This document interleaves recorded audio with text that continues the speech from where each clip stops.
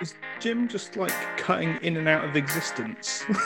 Is that what's happening here? As soon as you hit record, yep, video went out and out. Got to do it again and turn it down a bit.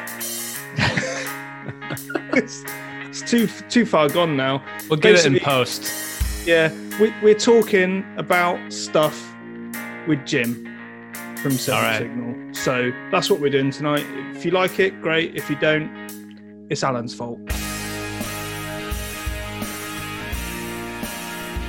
Professionalism's just gone downhill. I've just hit rock bottom. Sorry, Jim, you're on the show that's rock bottom right now. Well, my video's in and out, so for this audio only podcast, it's gonna be a major issue. and we're in a pub together. There's no video. We're sat in the same room in a pub. We are, of course. Oxford, UK. Oxford, UK, Yeah. not Ohio. No. It's 8 p.m. Yes. All right. It is. How are you guys? You all right? No, Why not? What's happened? it's a bit warm. Hit 19 degrees, which is what, 20 Fahrenheit? I don't know.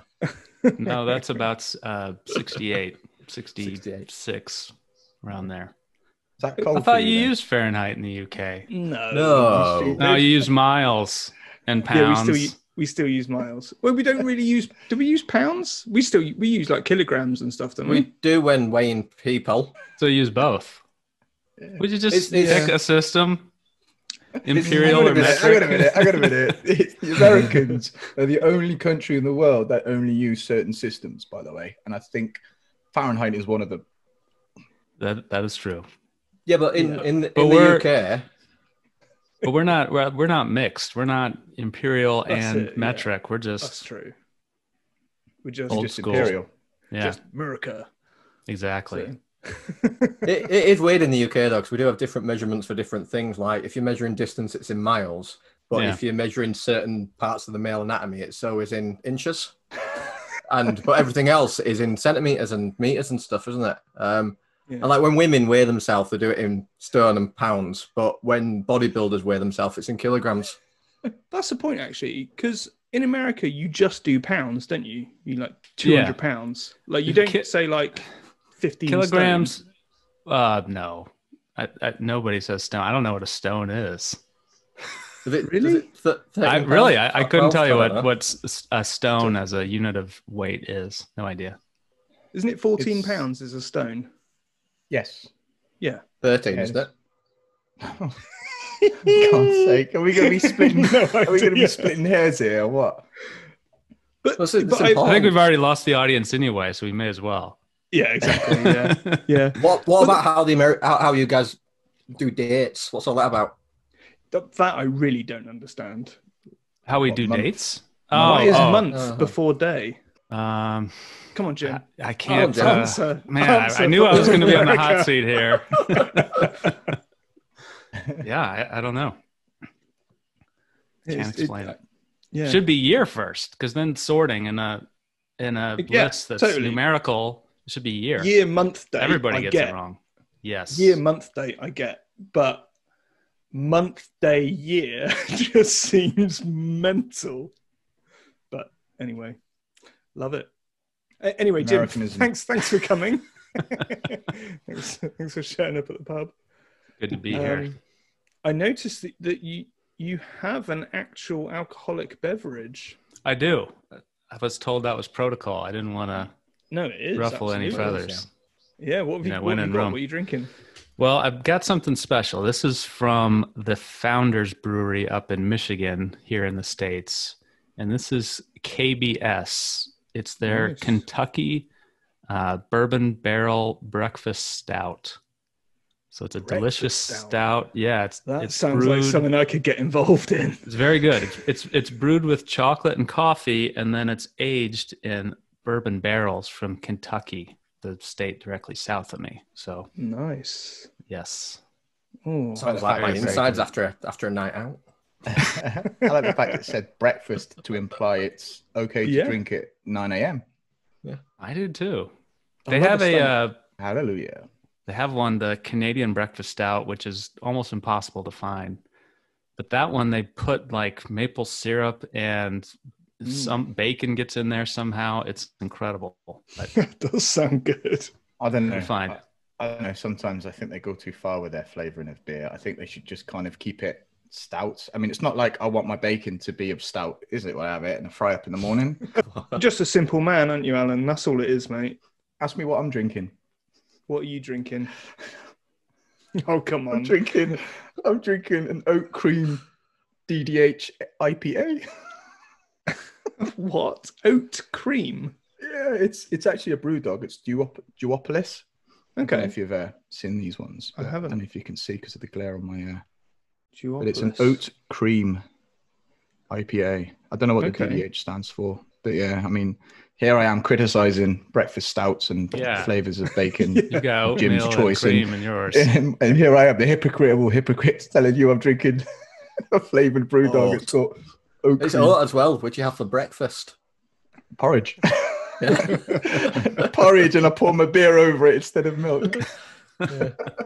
Standard. Better with Baileys and Cocoa Pops. Oh, That's just rubbish. That's right. Next time we're together, I'm gonna make someone try that. That sounds rancid. It's all right. Christian, what are you drinking? Baileys with cut now. I've got Yorkshire Farmer, made from real farmers in Yorkshire. Nice. And then for afterwards, I've got a bottle of Go Ship Citrus Pale Ale. Nice. Yeah. Citrus. We'll see, we're all Make getting it a sound little like bit it's fancy. a dessert and Yeah. you want a course meal. So I've got a Tiny Rebel Club Tropica, and club just means club in Welsh. Never guessed that. Yeah, I know. Yeah, tropical IPA. Let me read you the. So to the eye, it's golden and hazy. To the nose, you'll get mango and pineapple, and to taste, it's guess what? Tropical. So basically, it's lilt. Yeah, It's alcoholic just an milk. alcoholic lilt. That's what it is. It's great. It's great stuff. Honestly, I don't know what's happening with the world, but beer is becoming a bit stranger. Although in a way, it's refreshing. Like your Ghost Ship is nice. I do like that. Go Yeah. Ship is nice, yeah. It's good. It's refreshing, but I don't know. We're going on the wrong path, I think, with beer. Stop here. Stop. Make it beery and hoppy. I gotta say, I like it. I'm sorry if that makes me something that you don't like, Alan, but I like it. I like the variety. I like the variety. I like a nice, Yeah. light lager, with a burger and fries, but something. You drink Interesting. Guinness. Yeah, I like Guinness. Yeah. Yeah, Guinness is my favorite too. Yeah. See that's just stout. It's just good old fashioned stout. Put hairs on your chest. It's delicious. None of this citrus and bacon maple syrup crap that goes in it. It's just Oats stout. and cream. It's just exactly. I mean, I must admit, this is really nice. This Duopolis. I do recommend it. Brewdog have come up with a really good flavour, by the way. That's just it, isn't it? So, Jim, just to kind of, can you introduce yourself? Let people know who you are, what you do. Yeah. That'd be cool. My name is Jim Vada, and I work for Seven Signal as the Director of Global Wi-Fi Solutions, which is a very fancy way of saying I'm a sales engineer. I'm a CWNE. I've been doing Wi-Fi for about 10 years. And you can follow me on Twitter at Jim Vada. And I blog at framebyframewifi.net. And Seven Signal has a COVID-19 promo to help work from home people. Check us out at sevensignal.com to get more details on that. Free licenses for 50 days. So that's my sales pitch for the night. Nice. We'll edit that bit out. Fair enough. I had to try. Joking. Okay, so what does Seven Signal do? I mean, I know obviously, Ryan basically is your free sales engineer for the UK, but Yeah. horse's mouth would be good. Sure. So we've got two solutions. Our Sapphire Eye sensor is a hardware sensor that we've had for a few years now. It's a high performance client that connects to all the APs nearby, measures over 600 different KPIs when doing so, and it also has a spectrum analyzer and over-the-air packet capture capabilities. So great for remote troubleshooting, besides just validating that enterprise Wi-Fi performance. Then the other thing we have is called Mobileye. That's our software agent that goes on endpoints, just runs in the background, and it collects all the client-side Wi-Fi data that it can, uploads it to the cloud, and then there's a web interface where we do analytics and reporting on that data. So great for troubleshooting client-side problems, which are so pervasive in Wi-Fi, and also reporting on client capabilities and client adapters and drivers installed, and even following clients away from the enterprise, like in work from home environments where you might have to help an end user out with their crappy home Wi-Fi. So a lot of different use cases. And what platforms is that on? All of them? Oh. Mobileye is Windows, Mac, and Android. Okay. Dan's getting twitchy. I know he's an Apple guy. I'd love to have iOS support, but the platform just isn't very friendly to third-party apps. Yeah, they want to hide that data, and they do a good job of it as well, to be fair. Yeah. Why are they being difficult? Is it a company thing from Apple, or is it just them being dicks, or what? It's them.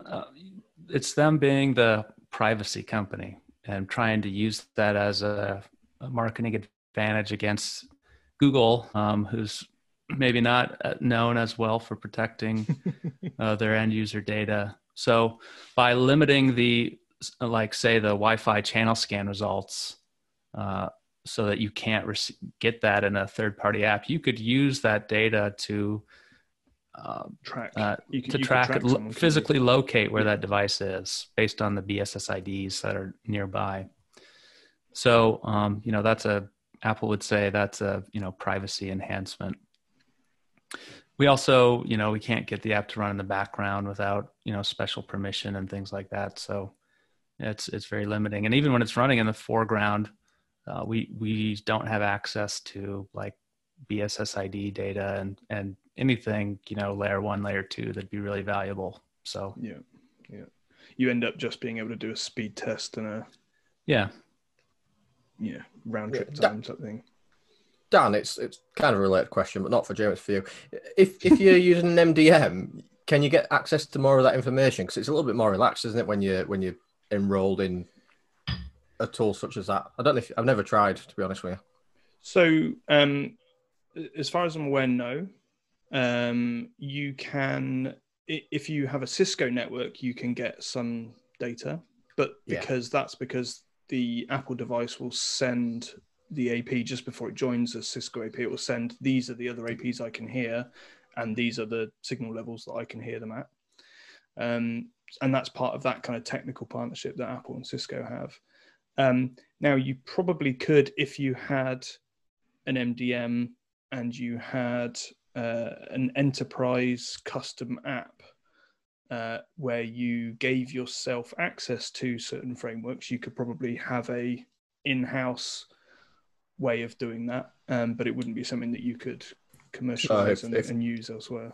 Jim, for example, had an SDK and allowed developers to build their own apps in their own ecosystem for Apple, then that could be a way around it, couldn't it? Partly. Yeah. One of the challenges is you'd have to use private APIs. Yeah. That, that Apple will change like that when they decide anyway. So, yeah. Yeah. Apple are a bunch of... I'm going to rephrase from swearing, but are they being difficult, or are they actually are they flexing the muscles because they're so big and so powerful? They are a $2 trillion company now, right? My take on Apple is that they became a $2 trillion company by selling directly to consumers, and they don't care about their enterprise business. It's just way too small. So they'll happily sell into enterprise, but they're not going to make a lot of accommodations. It's kind of take it or leave it because the cash cow is the consumer business. Yeah. And to be honest with you, I don't think it's flexing muscles, because copy and paste, for example, I did not realize how many apps were stealing my clipboard data until Apple enabled that feature in iOS 14. And literally every single application you go on, as soon as it opens, it's got your clipboard data. Outlook, Teams and stuff like that I use for work, it just snatches it straight away for absolutely no reason whatsoever. So, if you're on Android and you don't have that protection, how do you know that apps aren't tracking your location and stuff like that just because of the fact they can? They are protecting your data, but they're also letting everyone know that they're protecting your data. It's very much a sales thing for them. It's like, hey, we're the ones you can trust. We're the ones that, are looking out for you. But I mean, it's a marketing thing. It's a sales thing. And let's be honest, most people don't care for it. No. It's only a select few Wi-Fi engineers who want that data. And Yeah. Exactly. Yeah. We can kick and scream all we like, but I don't think they're going to listen. Christian. Alan. You. I don't care. I don't care about enterprise Wi-Fi. I just find it a bit of a shame, really. I guess, does that mean that Google have the upper hand then in that case? Because one of the reasons why I've never actually switched Cisco have. Well, one of the reasons why I've never switched to an iPhone, even though I should, but the reason why is because I can run all these Wi-Fi analyzer apps and have all this information which I can't with Apple. So for me, it's useful when I'm out and about to just glean that information just from a phone. Just take your sidekick with you. Yeah. Oh yeah. What's wrong with you, mate? Yeah, that's not going to work, is it? But that's the reason why. And I guess with all of these kind of constraints that Apple put on, would Google get more business that way from people switching to Android devices, or again, I don't think people are going to switch to Android devices just to be able to get that data out of them. Like the handful of Wi-Fi engineers that can't be bothered to use the Wi-Fi debug profile or pull out a laptop, or airport utility. Yeah, it just doesn't move the needle at all at Apple.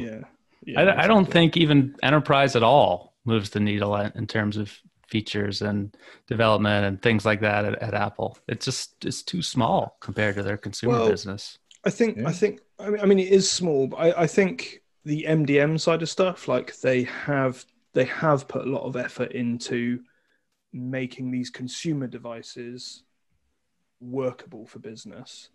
But again, I think that's driven out of a bunch of our consumers want to use this for work, rather than we've got a bunch of enterprises that want to use our equipment. Yeah. And I guess for our small use case, that's where Cisco comes along, and they've identified that gap and they've built that relationship. And now, if you've got a Cisco network and you use Apple devices, you can pull all that data back as you want and do what you want with it. It's a good strategy, really, from Cisco. What's curious about that is that Apple is using 802.11k beacon reports to get those channel scan results back to the AP. And that's in the standard. So how it's interesting that it's kind of like this proprietary feature using a standard frame exchange. But if I understand it, it's in reverse, isn't it? Normally it's the client asking the infrastructure for the report, but it's the other way around for these devices. A beacon report is a separate feature in 802.11k. The neighbor report is the opposite, where the AP says, here are my neighbors. Beacon report is the client telling the AP, here are the beacons I'm hearing. Yeah. Okay. Yeah. And it would be incredibly useful if more devices and vendors supported that. Because in a way, it's like, what if you could turn on a site map and just see all the beacon reports coming in? If you could marry that with the location of the device, you have like a live site survey with the RSSI of your real clients. That's be amazing. That's what I keep saying. Put them out of business. Yes, walk into it would a be building. incredible. Walk into a building, put 20 access points anywhere, and just say, "Go on, clients, run around, get me a heat map." But there must be Let me know how good my design is. there must And be I'll just something redo it. proprietary happening, because the Apple devices only send that when they're connected to a Cisco or when they're associating to a Cisco AP. They don't send it to any other AP. They'll just encrypt it.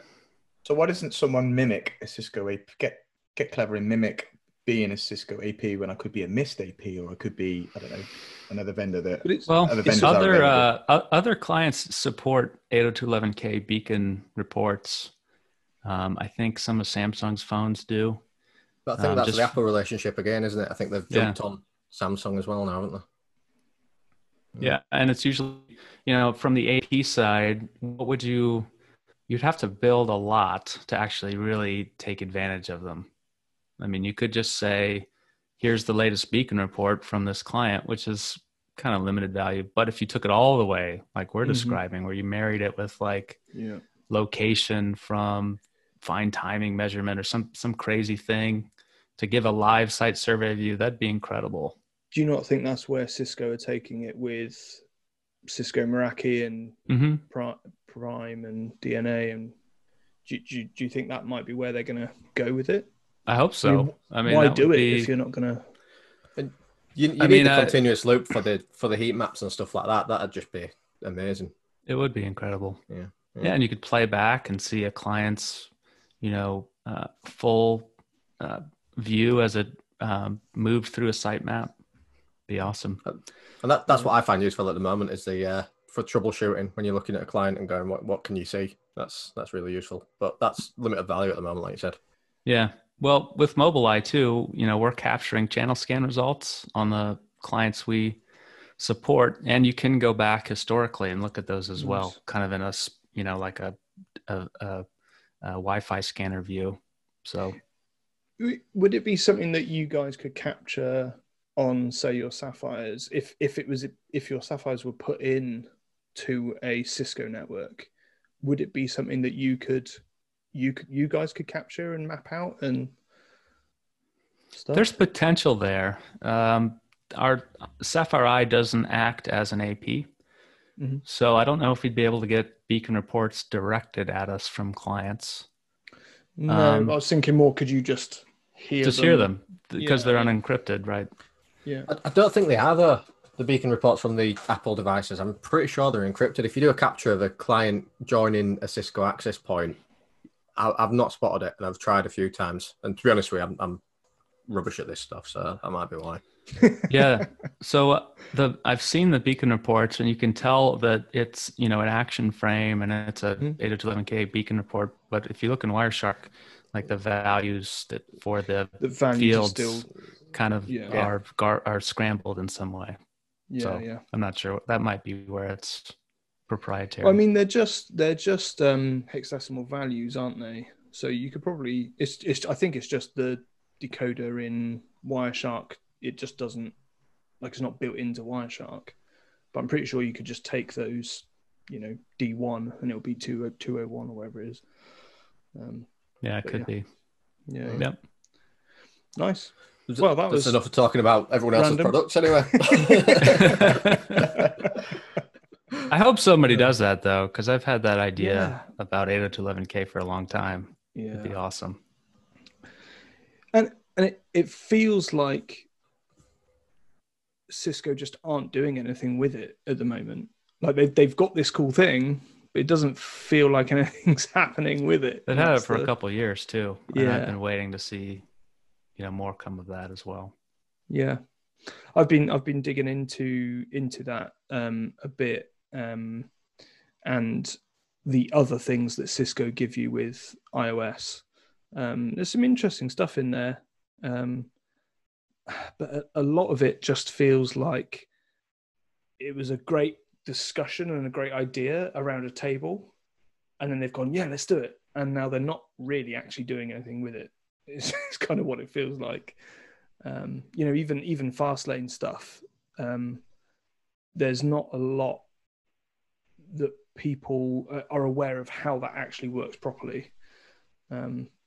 So it feels a lot like companies like Mist and stuff that have come, a lot of people have come from Cisco and things like that. There's a reason why they're not trying to do these same things, which is a shame.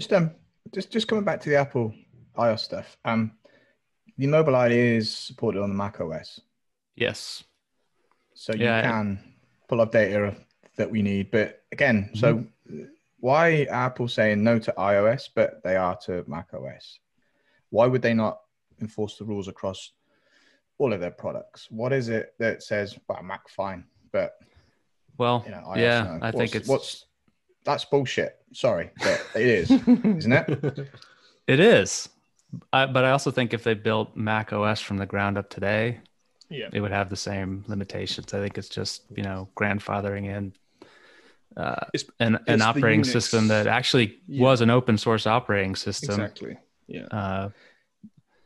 20 years ago, and still is. You can still download Darwin, the open source part of Mac OS 10, and do whatever you want with it. So as long as they still have that, kernel, I think we'll still be able to find a way in.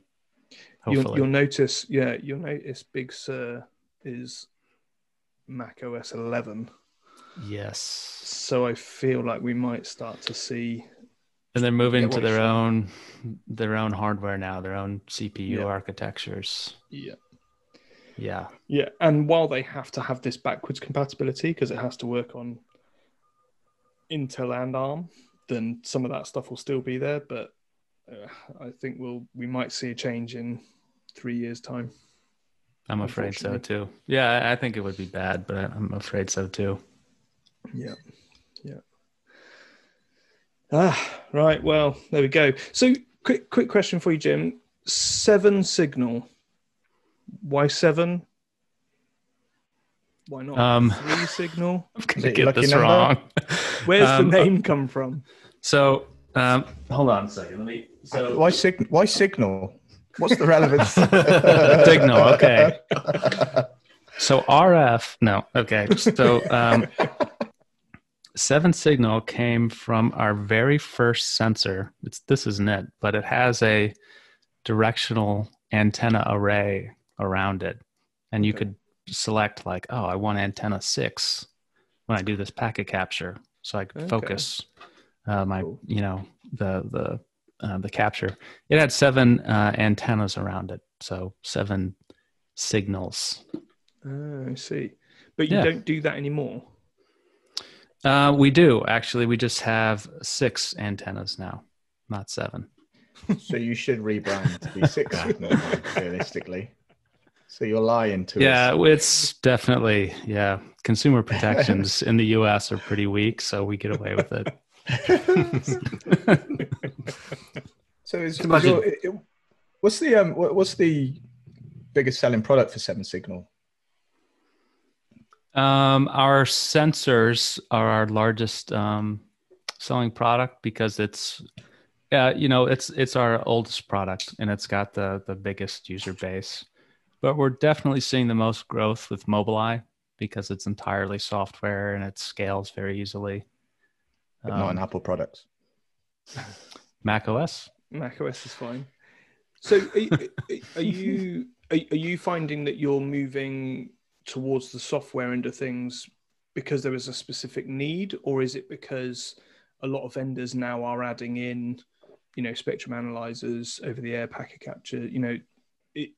Was there a conscious decision there to kind of go, a lot of these, like the Mist APs, they're adding a bunch of that stuff in to the AP. Yeah. Let's focus on, another part of this. Well, I think we still see a real value in a third-party sensor. Being outside of that AP enclosure has some real RF advantages. But we went with Mobileye. We went to Mobileye because there was always, you can get your infrastructure just perfect, top to bottom, and really have it humming along and have beautiful site surveys. Your 7 Signal sensors can show everything's perfect. The RF is clean. You got a great channel plan. and then you bring clients that are crap into it, and everything falls apart. And we found, That's why you're not doing iOS. That's why. Oh yeah, they don't have any Wi-Fi problems.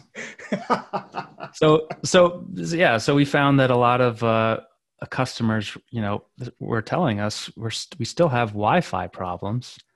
They're just problems on clients, and what can you tell us about them? And it became an obvious next step is to get on the client directly and start pulling data from there. Yeah, nice. And it's a unique corner of the market. I can't think of any other similar solutions, really. There are zero, just us. Yeah, that's good. Don't watch Mobility Field Day. So have you not thought about ever competing with making your own version of an access point in that case, just to kind of go the other side of the spectrum? I don't think so.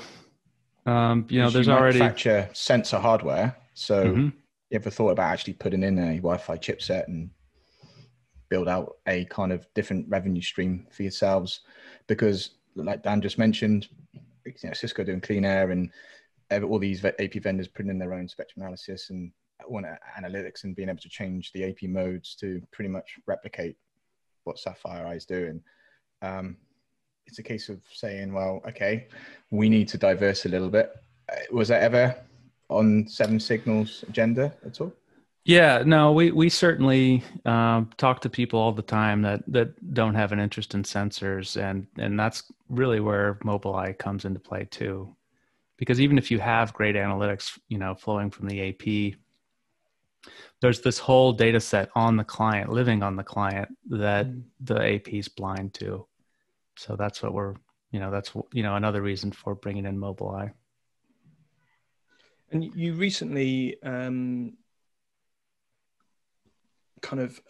guess merged the two of them in terms of said, hey, if you want a small sensor, rather than running it on your PC or Mac or Android phone or whatever, you could put it on a small device, leave it in a particular trouble area or something like that. Is that, what's the name of that? Is it just Mobileye? It's just Mobileye, but you can run it on a small form factor PC. Okay. So there are some really low cost, small PCs out there you can get about the size of a cell phone that you could run Windows on and put our agent on it and use that almost like a Mobileye sensor. You could do it on a Raspberry Pi, then, couldn't you? Because they can run Windows 10 now, I think, the newer ones. Yeah, you could. Have you ever thought about sort of a Linux-based sensor or software for a Linux-based device? Absolutely. It's actually in active development right now, which will open up a whole new kind of, to Dan's point, set of devices that are maybe not even end user devices. They're more like lightweight sensors that just happen to be running Mobileye. Mm-hmm. That's what I had at a series of Raspberry Pis up and down the country running Wi-Fi Nigel's YPerf. But then you've also got the wireless LAN Pi as well, which it'd be cool running a bit of software and that and having it talk back to your Seven Signal dashboard. So I guess that's my next question. You've got the sensors. What do they talk back to? Is it a cloud hosted solution that you guys run? Is it can you have on-prem hosting, or what does that look like? It's all cloud hosted. If you absolutely must have on-prem, we can do that, but it's very expensive and it's, a Linux server that you have to maintain. So most of our customers are entirely cloud hosted. You could just remote in to get all your analytics and everything else, and all the information you need about your site. I mean, how customizable is it in terms of, can you split, different types of domains, geographical locations in terms of clusters of clients in this area? Customers.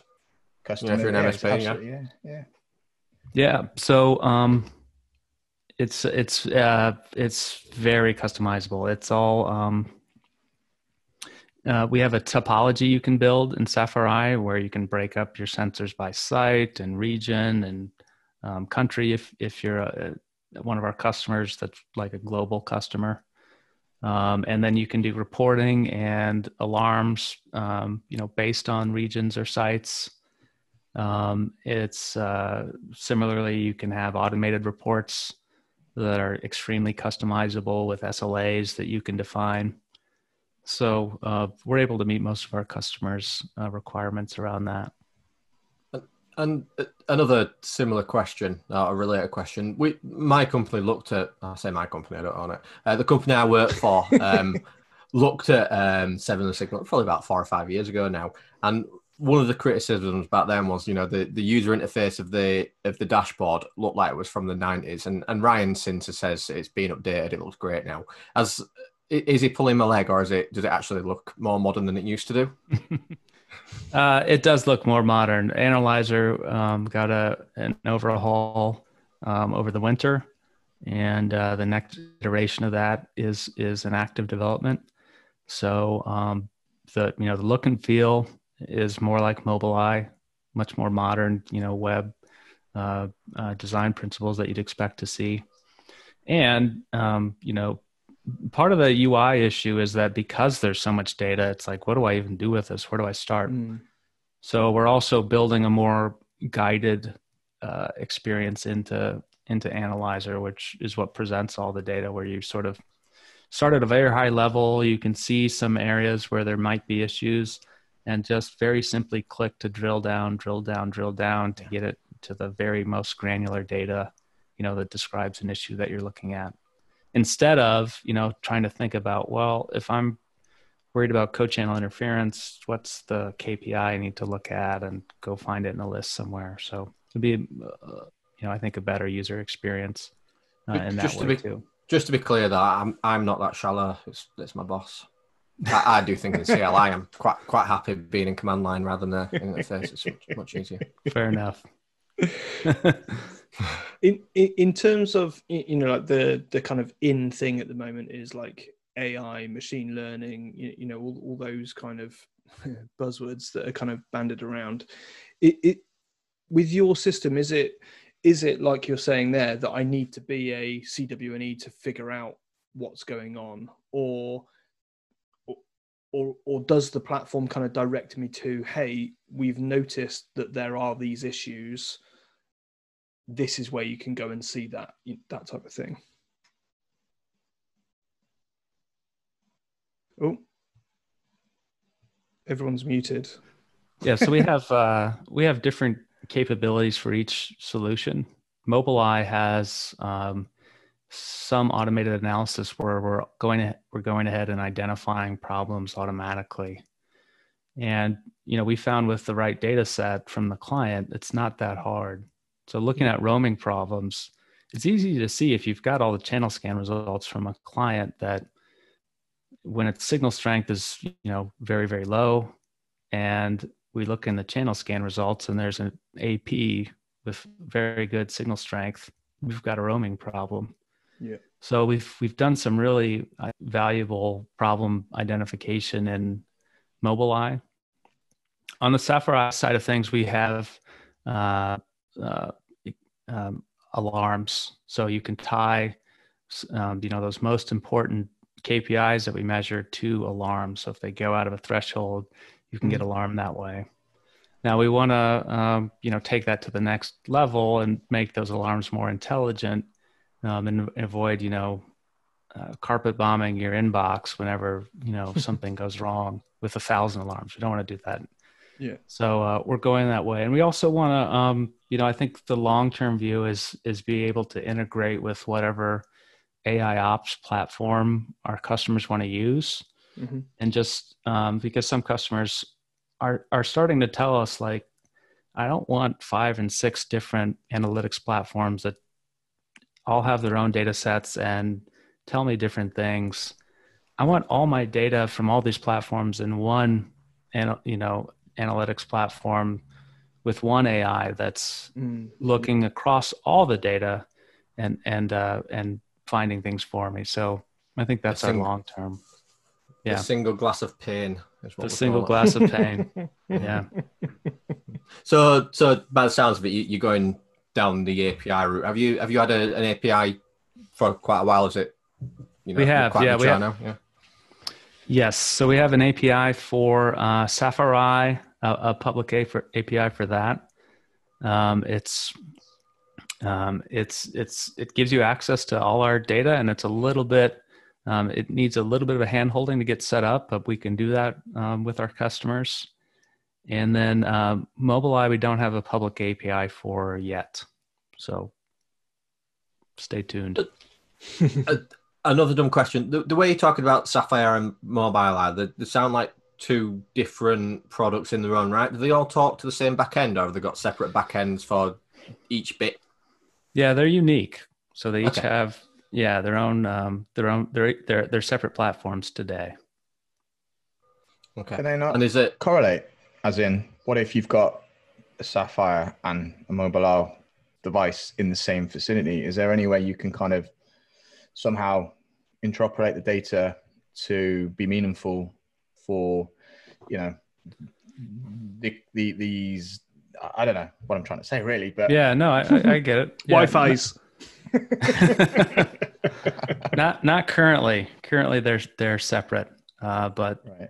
long Is there any term. value, do you think, in trying to maybe use them to be interoperable to the point where, I guess, the Sapphire is the sensor, it could see and hear other Mobileye clients potentially communicating and almost correlate that information so that you get more information because it's your own systems and it's your own devices, your own software that's sending all this information. Is there a way that you can kind of maximize or use more information to your potential and give users access to that at the back end as well and through the dashboard? I mean, is there any benefit for that, do you see, by having communication between the two? No, certainly. We do think there's a lot of potential there, not just for making it easier to have everything under one UI, but also to do more meaningful analysis and be able to correlate things we see in Safari and things we see in Mobileye because of their different perspectives on the WLAN and combine those into more meaningful output for the customer. Yeah, I think that'd be quite useful. Alan, don't claim that one as your own idea like you keep on doing. Yeah, I mean, I reckon Jim's just saying, he's just sitting there going, brilliant, Alan, brilliant, genius. Yeah, we've been thinking about this for a long time. Can you heat bagels on your sensors? Yeah, of course you can. Right? I'm just going to keep throwing this stuff out there. Jim's going to be like, yeah, that's in development too. Yeah. So, just wondering, do you want to jump in with some of the voice messages and see what we've got there? Because I know we've got one from Yermond who asks some quite technical things, and you've had some more technical conversation with him today on Twitter, haven't you? Which went straight over my head. That was a good one. That was really good. I'm going to... Because that's something about what I have some questions about that, because it was a bit of a kind of, mind blown type of moment, because you also relate that to your most recent blog that you wrote about what's different about AX and 6 gig. So let's spin that message. And Jim has listened to our podcast we did the other week where we went into OFD Main in some detail. I got told about OFD Main in some detail. He says that just because he's being polite. He's on the show. Of course he's going to say that. I wanted to hear Rick Murphy. He's encyclopedic knowledge of the standard. Yeah. So. Well, I'm insulted because I was on that podcast as well and you didn't leave. Whatever. You did. I hope you would pick up on Wi-Fi. No, don't even know what it is. Right, let's play this. Right now, everyone concentrate. All right, because he has an accent, and even the things that he says, even if he said it with my accent, I would still struggle to follow. So let's just take our time, give him some silence, steady yourself. Hope it's Andrew. You messed up what I was going to do. Oh no! No, let's play Yermond's one first. Hello, Yermond again. Thank you for a great podcast and bringing in real experts as guests. To Jim, in your latest blog, you write about EDCA optimization and the use of normal EDCA and a separate multi-user EDCA table. and tweaking those values to increase the likelihood for OFDMA operation. The draft mostly describe how these values is communicated between the AP and the non-AP station. Can I talk about this and explain it a little better? And if you know of vendors implemented it. Thank you. And I would love to win a 7Signal t-shirt. Bye-bye. Over to you, Jim. Awesome. First of all, I mean, what a guy. Can you imagine trying to talk about Wi-Fi at a very technical level in a second language? Totally. It's incredible. Well, do you know something else? His Wi-Fi isn't his first I know. first technical subject. He's actually what is he? Is he root and switch on other network Yeah, topologies? yeah. So Wi-Fi isn't his specialist. He doesn't subject. work on Wi-Fi. He doesn't work on Wi-Fi on a regular basis. He's got a massive interest and a enjoys lot of it. passion for it and enjoys it. Yeah, and he clearly loves us. And so, just to add that, by the way, so he's Yeah. even kind of cooler. Legend. So thanks for the question. So what I was talking about in that blog post there was in 6 gigahertz Wi-Fi, where you'll have all 802.11ax stations, what you can do to get OFDMA to be more likely to happen is alter the contention window sizes in the EDCA access categories that the AP advertises in its beacons. So the AP is always in the beacon frame says, for the 4 different access categories in EDCA, otherwise known as WMM, this is the size of the contention window. And you can actually modify that. So why would you do that? Well, if you made those contention windows longer, then single user contention for the channel, which we want to limit, we want the AP to win contention so it can do OFDMA. Single user contention gets sort of deprioritized. And remember, even 802.11ax stations can operate in a single user mode. So by lengthening those out, it makes it much more likely that the AP will win contention and then go into our multi-user modes like OFDMA. And just in a busy network, ideally that would allow you to just see OFDMA going, in the upload and download direction back and forth almost exclusively and really take advantage of all those efficiency gains.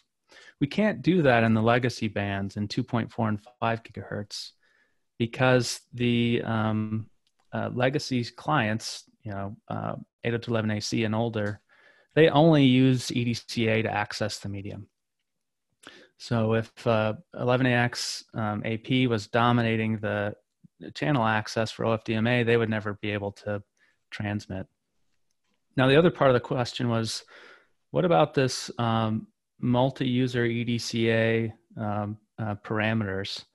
And I'm not entirely clear on its purpose, but the draft talks about there being a separate set of EDCA parameters for 802.11ax stations, and that actually being somewhat variable from beacon to beacon. Those values may change, and actually the AP can send a unique set of multi-user EDCA parameters to individual clients.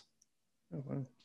So why you would do that and what its purpose is isn't totally clear to me, but it is something that's unique to 802.11ax, and we'll see, how that gets utilized. Is that something that's just been pulled out of the LTE OFDMA? It's in there, so we've taken it as well, or I suppose that's possible. It seems like OFDMA is really the feature that we're borrowing from cellular technologies all the way back to WiMAX, like Rick talked about. See, I did listen to that one, and that in that kind of operation, contention is less as long as the AP is winning contention, you don't have to worry about EDCA as much, because the frames coming from the clients have a buffer status field. So the AP is always aware of how, the size of the buffers on its stations, and it can schedule access based on what those are. It also, I think that those buffer status reports include QoS data. So the AP knows, what the QoS situation is as well. So really the scheduler should be handling everything. Where you might see EDCA come into play is for this optional feature where you can do upload OFDMA random access resource units. Mm-hmm. So in an upload OFDMA situation, if AP has 8 RUs and it's already given 5 to specific clients to use, it can say, well, these other 3 are random access. And then stations that haven't been granted RUs can actually use EDCA contention within those resource units to transmit there without being scheduled. Okay. So if you were yeah, please. How does that work without the preamble and all that stuff being sent before? Because that'll just be, using the random access resource units without sending any of the preamble ahead of that, wouldn't it? The trigger frame that precedes the OFDMA frame will define what the MCS is in those random access RUs. So I would assume it would normally be pretty low, because it doesn't know anything about these stations that are unassociated. And I think the idea is you could use that for association and, action frames and management stuff that's maybe not going to show up in a buffer status report. How would so using a lower MCS there might be not a big deal. How would you capture all of this happening over the air in kind of real time to see it in action and troubleshooting in your mind? How would, because obviously, the man, Mr. McKenzie's mentioned before, the only way you could probably do this is by using it from an AP effectively. But from client side, how would you kind of envisage it? I was asking the expert, not you, Christian. Yeah, I was just going to. This always confuses me with capturing traffic, right? Surely, if you've got to listen on all of the subcarriers, then you can capture on all of the subcarriers. Yeah, my thought. Obviously, the AP is aware of the resource unit allocation and what things are going to look like and how to tune its radio. It also tells everyone what it's about to do in trigger frames. So it does give the opportunity for a third-party radio to tune its radio similarly to what the AP is doing, and maybe receive a multi-user frame the same way an AP does. But I think you'd have to be pretty close to the AP because of the you're not going to get things that are 1024 QAM unless you're right at the right spot to demodulate them. So I think it's still an open question as to how that's going to work.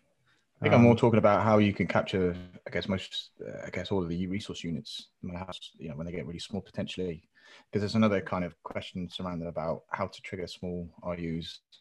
Anyway, I think I might be wrong on that, but that's the discussion I've seen on Twitter. But for me, it's a case of if you've got multiple RU units transmitting, how would you be able to how would something from the client side, like an analyzer tool, be able to kind of almost know to capture them all and decode them across whatever channel width it's on? You'd have to be able to tune your radio to receive those multiple RUs that are separately modulated simultaneously at the same time, the same way an AP does. It's not going to happen. Let's face it. It's which is why getting a it might be specialized hardware. Yeah, which is why the suggestion is it can only be done by the AP at the moment. And it's going to be even more difficult when you're in a scenario with more than one access point sharing a channel. Don't look. I'm drinking a cup of tea. So I got a weird combination. My son just came in and he said, "I made you a cup of tea." I was like, "Okay, fine," because I don't want to reject it. And then I was like, "There's another beer in Dan's fridge. Go and get me it." So I've got kind of weird combination going on. So what's wrong with that? It's just, well, it's been weird talking since the talking 802.11 standards over a beer is kind of weird anyway, but that's all right. We do it every single week. They're the best conversations. Like I say, it's one of the reasons why the podcast exists, because Exactly. you get the best kind of conversation when, you know, you're in a pub or you're in a cafe or in outside of, you know, normal surroundings, and you can have these free flowing conversations. And sometimes even with a beer, it relaxes you and you kind of go a little bit deeper. And especially the new guys. When I first went to a conference, I don't know about you, but, you know, I felt the cliche is that, you know, you look around and you think they're cleverer than you, but they're also looking at you thinking the same thing. And so no, not you, Christian. No. Well, clearly not. But the thing is that you're too afraid to ask these questions because you feel like you sound dumb. Yeah. But when you've had a few we beers, don't mind sounding dumb, so it's fine. Well, no, exactly. But I guess what I'm trying to say is when you have a few beers, it kind of relaxes you a little bit, and you can have these free flowing conversations. And then sometimes you can kind of make, you know, comments or probe questions that press and make others think about their answer, because not everyone, as you well know, is an expert in Wi-Fi. They don't exist. And to be honest Fair with enough. me, once I've had a couple of drinks, my guard's been lowered enough for me to sort of reach into those places in my mind I haven't visited in a while and pull out the, you know, that page 32 of a book that I've read somewhere. And, you know, right, Alan, you can ask me a question sober, and I go, I don't have a clue what you're on about. And like 4 drinks in, you ask me a question, I'm like, oh yeah, I know all that. I'm an expert in it. But unfortunately, they don't let you into the global knowledge exam centres when you've had a few drinks. So, Jim, it'd be interesting to get your opinion then, because what was interesting in the previous podcast, there might have been the one with Rick actually, about the statement I came out with, which was kind of OFDMA is like the IP version 6. And 6 gig is the kind of NAT equivalent, which might be the reason why it's more successful. So I guess, I don't know if you've heard it, but the analogy is that, long story short, that OFDMA may or may not see the light of day. Yeah. We don't need it because we've got 6 gigahertz.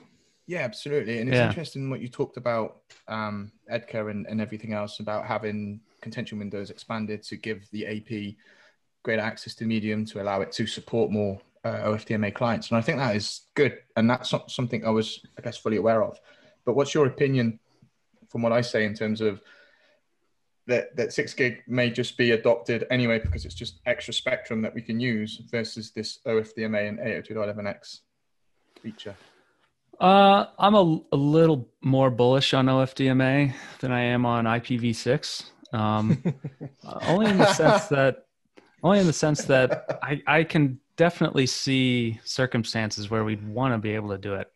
So it's true that for probably 90% of the time in enterprise Wi-Fi, almost all the time in home Wi-Fi, you'll just see single user mode, because what's the point? We don't need OFDMA because we've got these crazy high data rates. We don't need necessarily more efficient use of the spectrum most of the time. But I do think in like large public venues where they will be taking advantage of 6 gigahertz, it will be easy to saturate it all. And, having OFDMA there to make even higher use of or more efficient use of the spectrum is going to be a benefit. But for most use cases, single user, bread and butter Wi-Fi will still continue to work just fine. So taking the thing you've just been talking there about how in 6 gigahertz, because we can do that, it will enable OFDMA to happen more often. Are you effectively saying that OFDMA is virtually non-existent in 2.4 and 5 because we can't do that? today, because I think that's where the we need case. it. Yeah, because that's where we need it, isn't it? But the way it works there is it's sort of like an old man cheating on his wife for a younger model, isn't it? You know, the access point wins a contention window and goes, quick, OFDMA, do it quick. Yeah. And then, okay, go back to OFDM. But I guess as it becomes more prevalent, there'll be more of those contention windows won and there'll be more OFDMA going on. But it has to be sort of masked behind OFDM or whatever else, depending on what frequency you're in. Yeah, it all depends on the client population. OFDMA is not going to happen very often with just a handful of 802.11ax clients on an AP. So for instance, in say an Apple store, where not right now, but in a couple of years' time, where pretty much everything in that store is going to do Wi-Fi 6, would we still expect OFDM rather than OFDMA? Relatively small space, relatively high number of devices. Major city centre.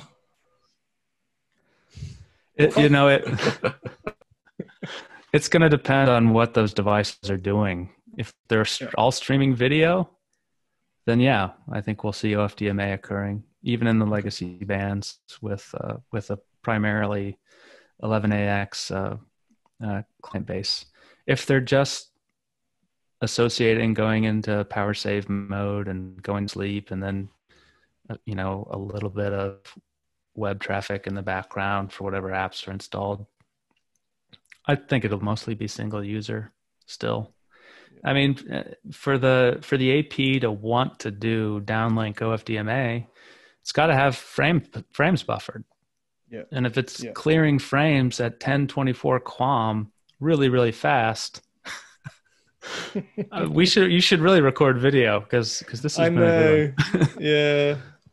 But if it can clear frames really, really fast, then who needs OFDMA? It's a bit like, if you've got a 10 gig WAN pipe, you don't have to worry about QoS as much because the buffer is just empty all the time. Yeah. So.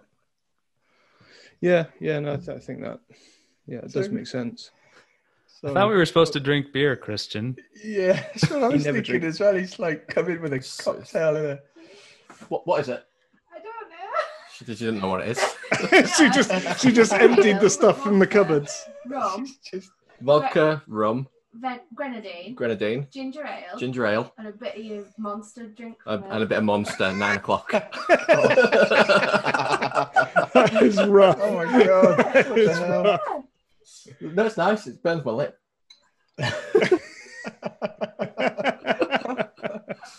Oh god. You're only jealous. Yeah, she says you're jealous.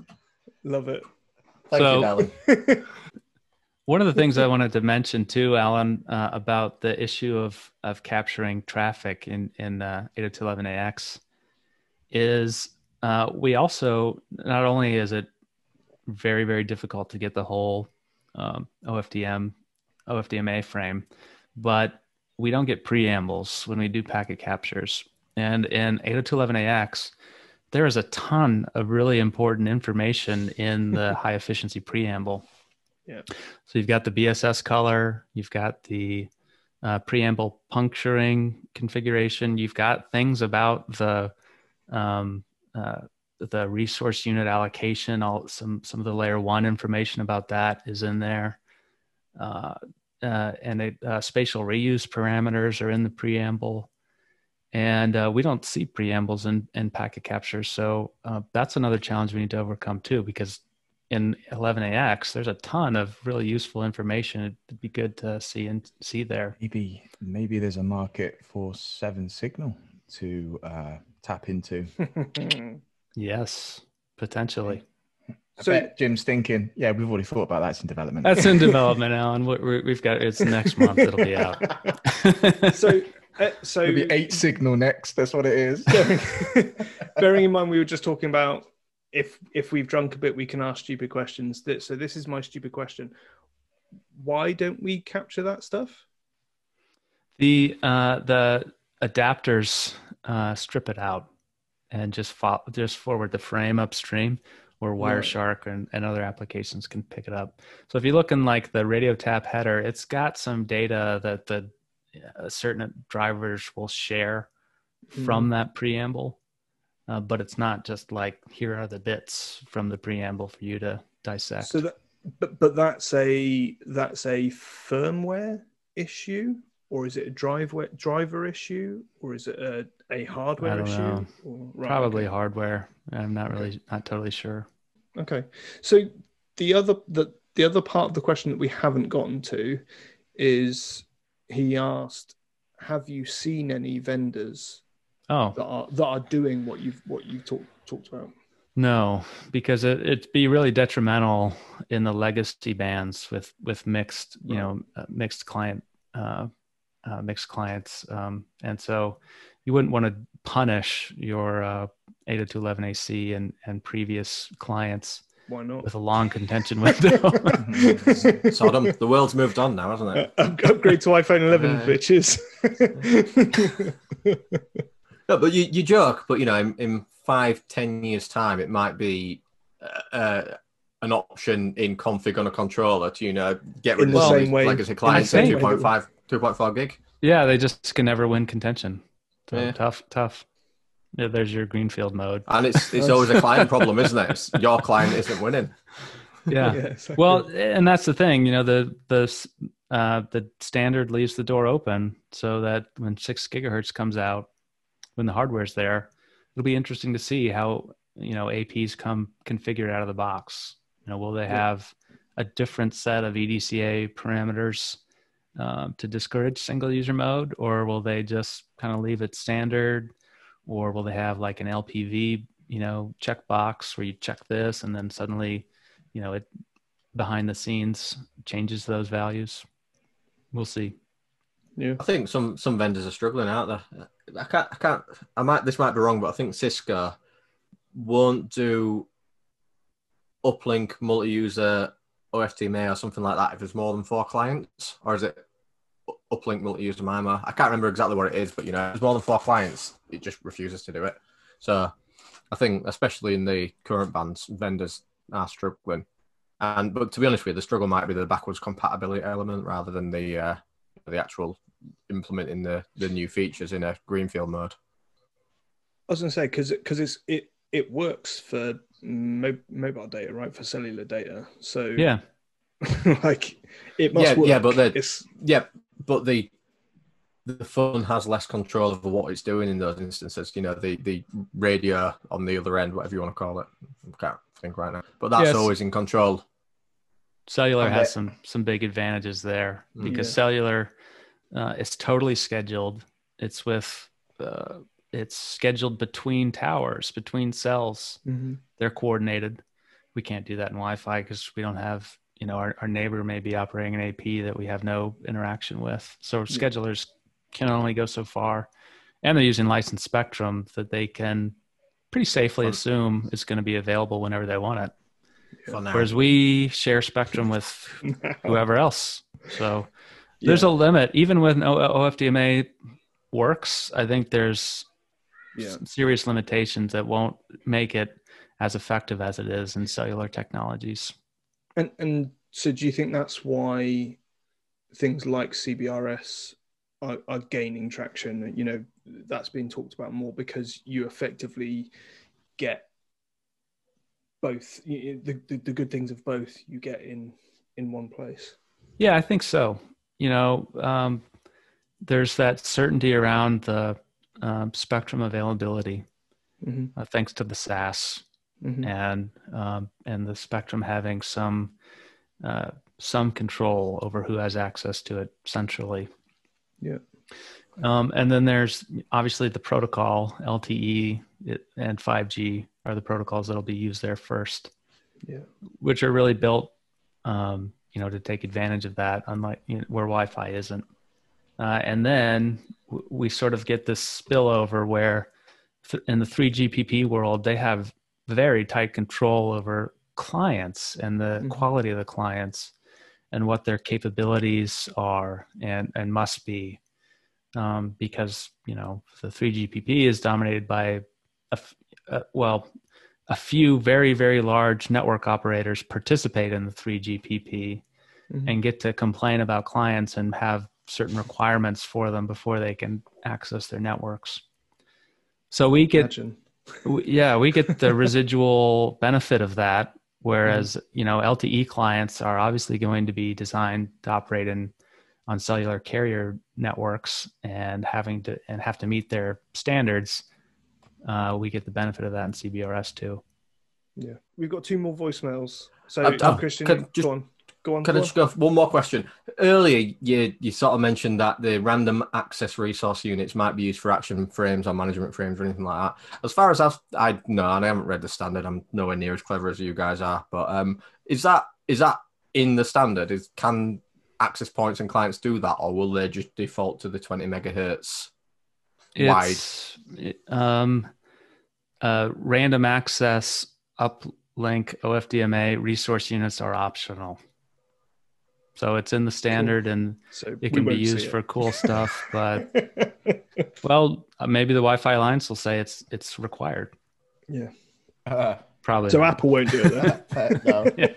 So it's a cool feature. The standard is never adopted by anybody. Let's be honest. Some will, some won't, and they'll use it only, I think, to get the upper hand as a feature set of their product. That's the only way I ever see anything optionally being adopted, because it sounds to me like the only reason it's optional is just not been rigorously tested enough by anybody. There's actually similar capabilities in the cellular world, right? Because when you turn on a LTE handset, AP can't schedule anything. It doesn't even know it exists. So there are some random access methods in the cellular world that work. So it would be nice, but to a point. I agree, it's optional. And with Wi-Fi clients, it's a race to the bottom. So without client support, we probably won't see it. With LTE technology, a lot of it's all scheduling anyway. From the word offset, we're talking about Wi-Fi, which is listen before talk. So it doesn't, I don't know if sometimes you can take stuff from the cellular world only so far and implement it into Wi-Fi, because, one of the things I would love to have seen was a complete rewrite of the protocol for 6 gig. Yeah.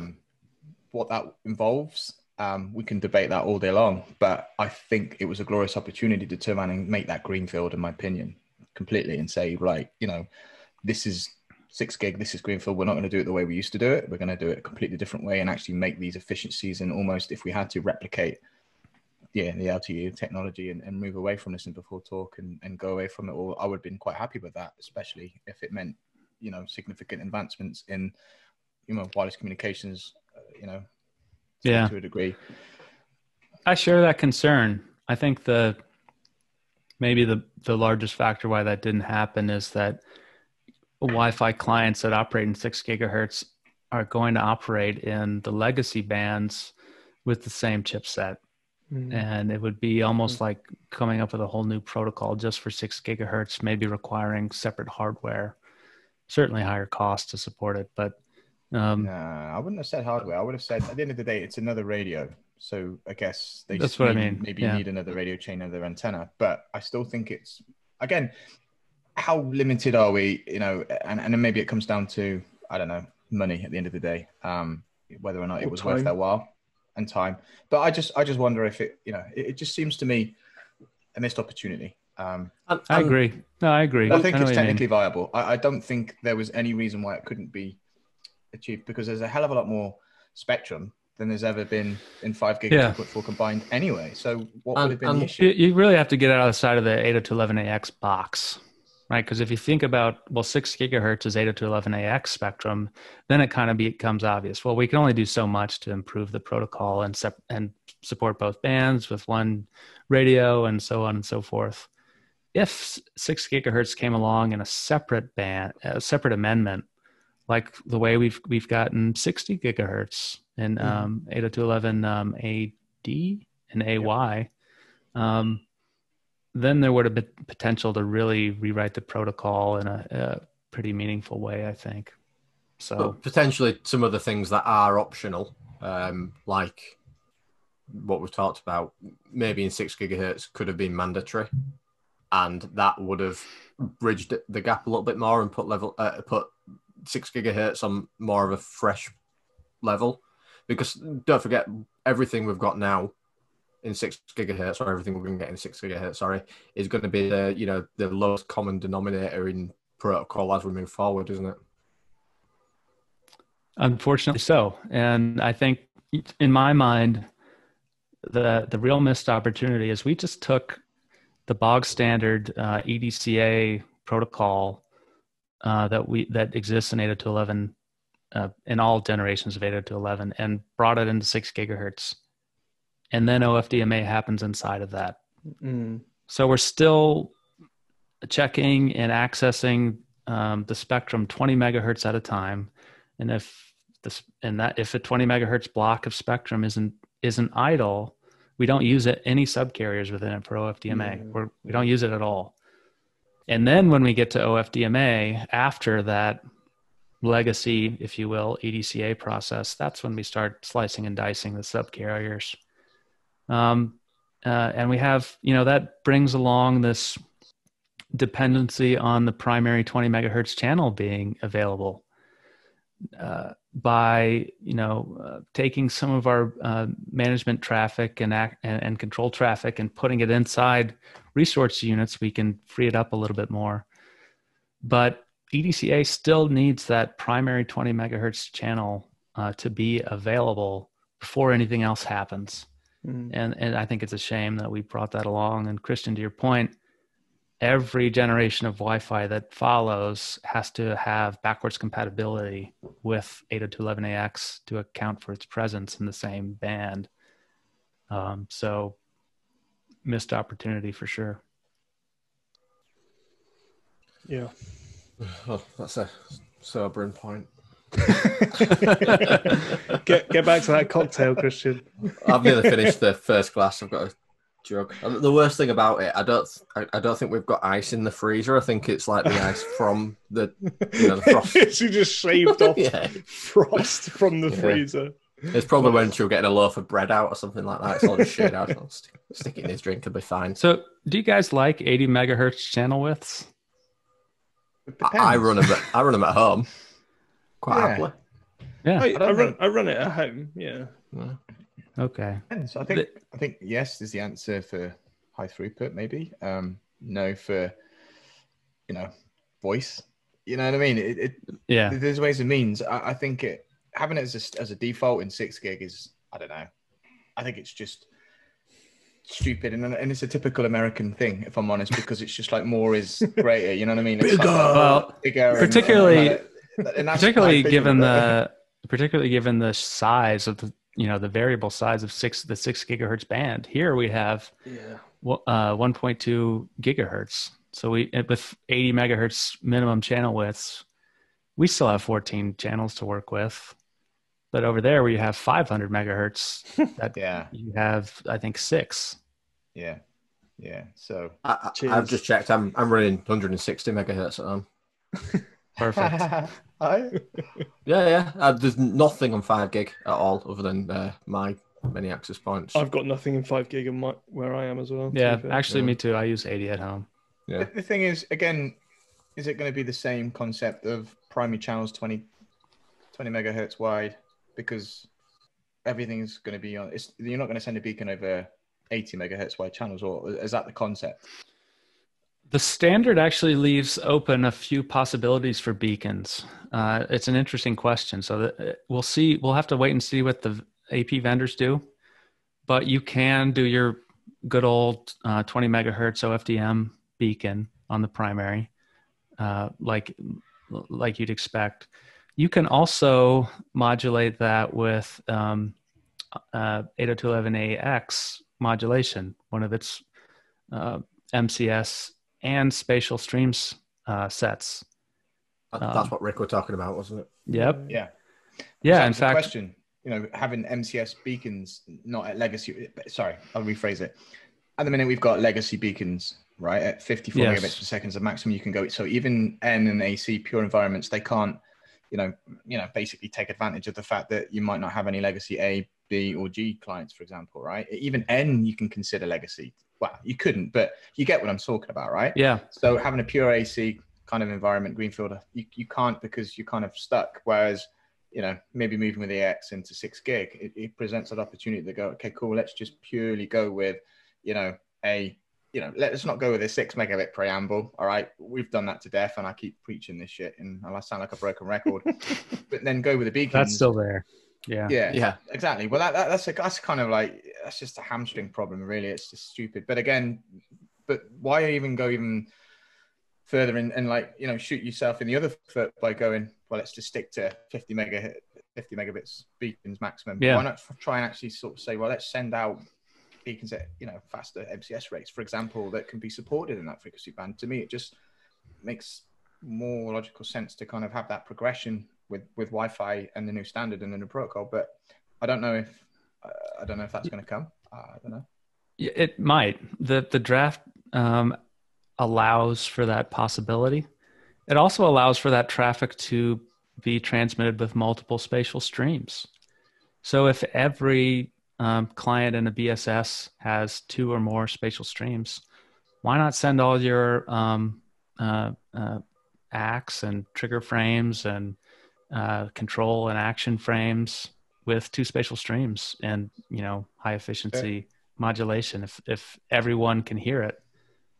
Beacons obviously are a special case, but that go means ahead. MIMO clients, right? But we typically don't have a great deal of, like, Apple iOS devices tend to be SISO devices, right? So it's not really going to, again, it's one of these ones. Is it going to happen? It's like, come on, there needs to be some sort of equilibrium and some sort of balance between, the manufacturers like Apple and the consumer market and the fact that the iOS devices are SISO capable. They need to be potentially MIMO capable to support all this advancement. I don't know what I don't know what we'll see in 6 gigahertz. It's really presented as this opportunity for performance gains. So it'd be nice to see multiple spatial streams in most clients. I think the overriding concern is just battery consumption. But I think Apple's nicer stuff is 2 spatial streams. Like their Pro, I don't know what their models are anymore, but the nice iPads, the nice phones are 2 spatial streams. I think pretty much all the phones are 2 spatial streams as far as I know. No, before 10 and before. Well, I don't know about 10 because they went AX, but before 10, they were all one. Yeah, no. They didn't sorry, I meant current. So like SE, 11 Pro with the AX chipset. You mean? Yeah, possibly. I don't know actually. Yeah, and all the current generation iPads are all MIMO as well, as far as I'm aware. That's good. But I guess it goes back to the question, like what are client vendors doing about 6 gigahertz? Because I've said it before, 5 gig and 6 gig are shoulder to shoulder, and you could probably do some smarts with those antennas to have, like a software defined radio type thing where you can transmit with MIMO if you want with 2 spatial streams because you've got 2 radios that are close and you can almost match them, or it's just going to be separate CISO antennas. And nobody's actually, I don't think we've seen any real answers to what client vendors are doing. No, I think the chipset manufacturers have stuff on the market, but I think there's maybe one smartphone from maybe Asus that's been announced that'll be Wi-Fi 6E, but we'll see. Of course, it's all pre-standard anyway, so we'll see. But what you want, Alan, is one of the like antennas that comes out and you can change the size between. just pull it out and push it back down again. So we go back to the 980s, should we? Yeah, so some of the RTL SDRs, that the ham radios guy use, they're extendable. They can change the length of the antenna to match the frequency. Just need a big whip antenna like this. There we go. That's the one. Yeah, so I can see how it bends. Nice. See, that's portable. Yeah, I can have that on my phone. No problem. Or you just put a hole in your pocket and put it in upside down. Yeah, very cool look. You've got loads of holes in your pockets, haven't you, Christian? No money in them. It's got short arms, isn't he, in deep pockets? Short arms, deep pockets. We've got two more voicemails. So let's play the next actual useful one. 2 seconds. Hello, this is Jan from Italy. A question for Jim Veda. Is it possible to use a contention mechanism for wide channels in 11N, 11AC aggressively and legally against a neighboring AP? Thank you. Twitter handle, monorail handles. Can we do an illegal disclaimer now? I was going to say. Follow your spectrum regulator's rules. Yes. Views expressed are completely Jim's. I don't think. I mean, I don't think there are APs that like allow you to go to violate the built-in EDCA limitations on contention, as far as I know. He did mention wide channels, which I thought was interesting.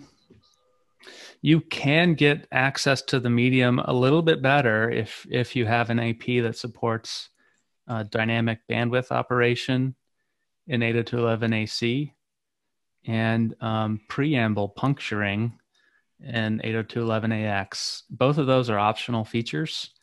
And so DBO was not widely implemented, but those do give you access to a portion of the wide channel if some of it is already busy. But I mean, directly, no, I don't think there's any way to kind of win the contention Legally. more often than your next door neighbor. What about the N protocol and OBSS and all that kind of thing? So, because the N protocol for secondary scanning doesn't follow any type of preamble detect. It just goes, I'm just going to blast and transmit. Whereas AC, I think they introduced it, didn't they? They introduced, I think it was a preamble detect. Well, I can't ever remember. This is where I need to look for my post-it notes on my desk in my mind again. Yeah, it's still energy detect. Yeah, energy detect. Sorry, there you go. So N, I would probably use an N client for that versus an AC client, because an N client 5 gig would probably just blast and transmit anyway. That is a good point. An 802.11n client is nowhere near as sensitive in the secondary channels during CCA.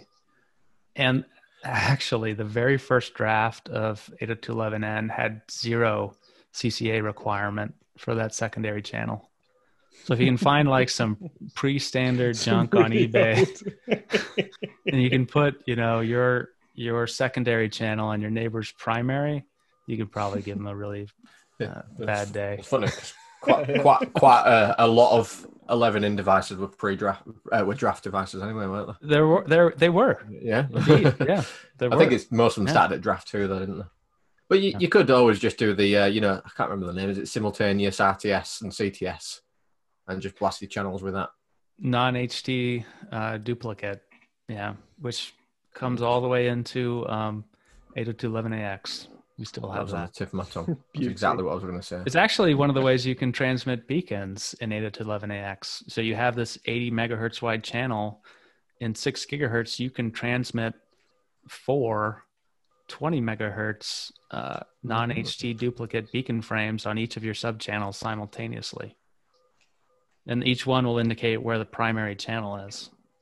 So it's an option in the draft. Probably no one will use it. Kind of minutia. Right. That's kind of interesting. You just led me down into another question now. So the way I understand it is, and we talked about this with Rick, clients cannot beacon on 6 gigahertz for a reason I cannot remember. They can't probe. They can't probe. They can't blind probe. So they can probe after they've heard an AP. Right. Okay. You've answered my question already. Never mind. All right. Move on. Yeah, and actually, at least here in the U.S., that comes from the FCC, because there are incumbents on the band.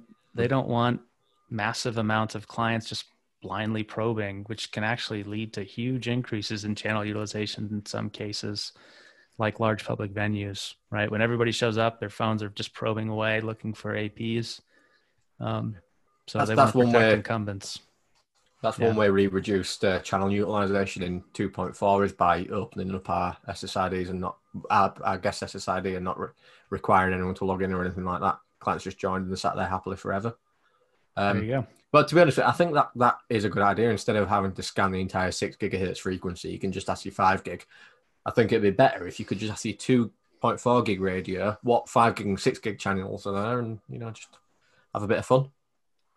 Yeah, it's a really nice discovery mechanism because you can you hear one beacon in a legacy band, and you've discovered 2 radios, the 2.4 or 5 gigahertz, and also the 6 gigahertz radio. So definitely nice. That's one of Andrew McHale's bugbears, isn't it? The fact that clients spend so long discovering in DFS. Yeah, and actually in 6 gigahertz only mode. So the draft kind of foresees a time when you might have a WLAN that has no 2.4 or 5 gigahertz radios in it. An AP can use a couple different methods, but they can be beacons, they can be unsolicited probe responses sent to the broadcast address, which I don't know, just send a beacon, right? Yeah. That's kind of a strange thing to do. Or a Phil's discovery frame, fast initial link setup from 802.11ai. But they're supposed to send those every 20 TUs. And the draft defines certain preferred scanning channels that are 80 megahertz apart. So in the US, you'd have 14 channels to scan. In the UK, you'd have 6. And you'd only have to dwell for 20 milliseconds on each one.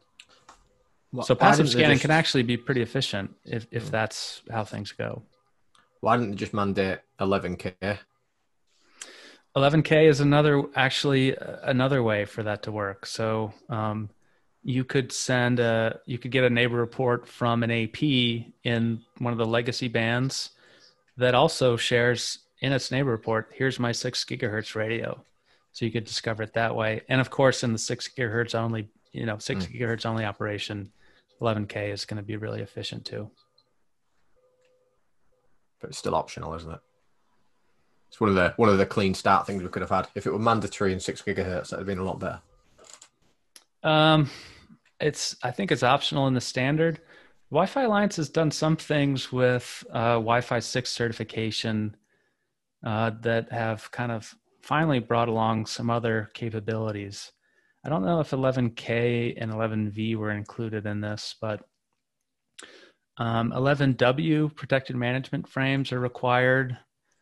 I think 11R might be required because WPA3 is required. Yeah. And WPA3 is required for Wi-Fi 6 certification, if I'm not mistaken. So we're kind of finally bringing some of those 15-year-old features into clients. Thing is, though, you can get some products that are Wi-Fi 6 certified, and those that aren't Wi-Fi 6 certified yet still support Wi-Fi 6. But yes, explain that. I think Apple needs to explain that. I was say Apple just don't do it, do they? They just don't. It's not just Apple. It's but they actually support 802.11r, K, and V most of the time. It's a big enough head of steam, though, isn't it, to make most other, smaller vendors who aren't part of the Wi-Fi Alliance or Apple to go, all right, maybe we need to start paying attention to what they're doing because that's what we need to support to join the network. But again, it's got to be backwards compatible. Apple are more swayed by what Cisco want them to do than they are by what the Wi-Fi Alliance want them to do. Cisco's access points there. It's the other way around. Apple's the $2 trillion gorilla, and Cisco's like the $40 billion. No, and Cisco Wi-Fi certified. In terms of who are we going to listen to, Wi-Fi Alliance or Cisco, Apple are more likely to go to Cisco. Hey, what should we make sure so that our devices work really well on your networks? What should we make sure we add? But they're not others because the Cisco access points are all Wi-Fi certified or certifiable. They're not all. Except for like the 91 or whatever crap they brought out. Even Cisco. Yeah, exactly. Even Cisco brought out their new 90 whatever X100. So the 9150 and the 9130 and whatnot are Wi-Fi 6 capable, but not Wi-Fi 6 certified. 9130, 20 or whatever. There's only one. The 15 certifiable. Certified and certifiable. There's two different terms. and No, compatible. because they've got compatible, And which compatible. means Yeah. it's Which Wi-Fi. means it won't do. It's 802.11x, whatever. So Yeah, already- and they've got so Wi-Fi already- certifiable. Already Wi-Fi already a line mess. certification. Yeah, is it's just a mess. obsolete. It's a mess. It's just let's just ignore it because Apple do. Anyway, when was the last time they actually had a Wi-Fi certified? 2005, I think it was. Device from the client perspective. Yeah, exactly. So it's all bullshit. And I mean, Apple has some of the clients that have the best capabilities too. Mm-hmm. So even without it, they're doing just fine. They just can't run your software. Yeah, Well, that's the only downside. So don't buy Apple. no. If you go Android, please.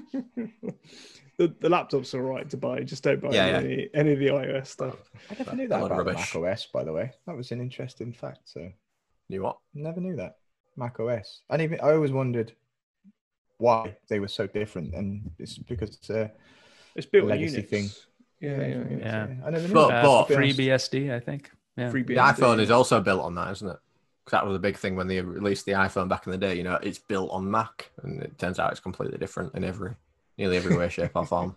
Eventually, they're going to go to one operating system across all platforms because that's where Cisco have gone from ditching RS completely, and now they're going to go across all of their controller and AP platforms. All going to be. I don't know. I Same. think Apple And they will are. always They're doing it. Yeah. iOS But XE. Apple will do the same. I promise you.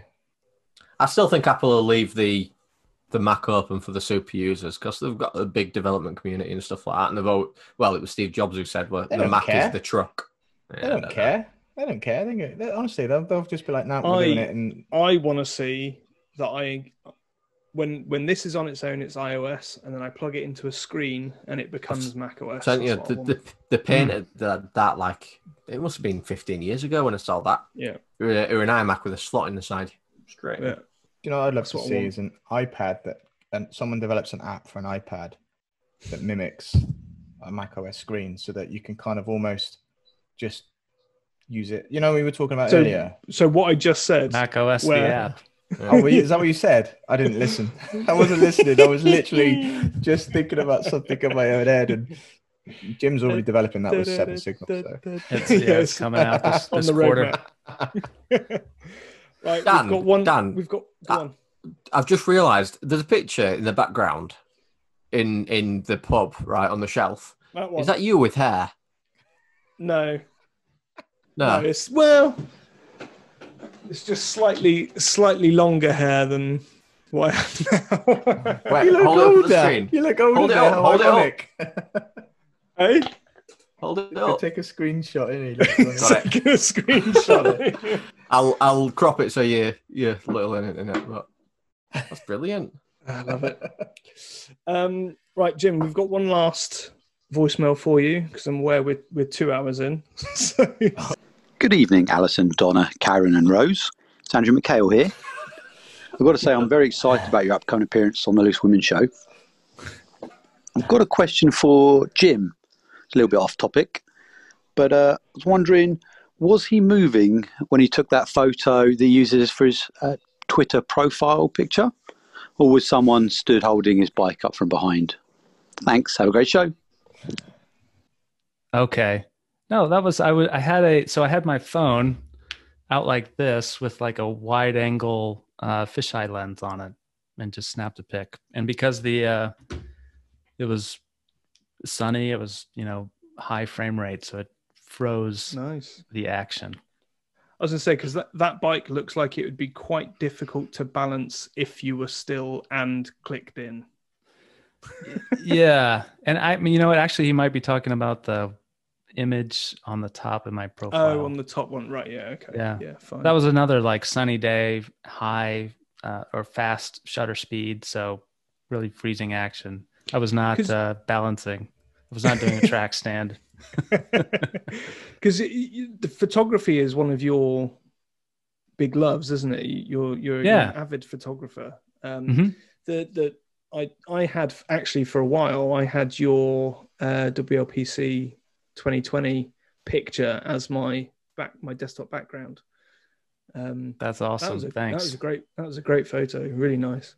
Yeah, it's the American Southwest has some of the darkest skies anywhere, And if you get away from the cities, and Phoenix is a big city to get away from, but the skies are just incredible. Yeah.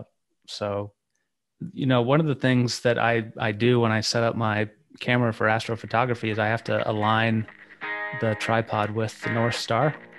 And so usually you look for the Big Dipper and it just kind of points at the North Star. It's very easy. But out there, I looked kind of in the direction of where it should be, and I couldn't see a single constellation because it was just stars everywhere.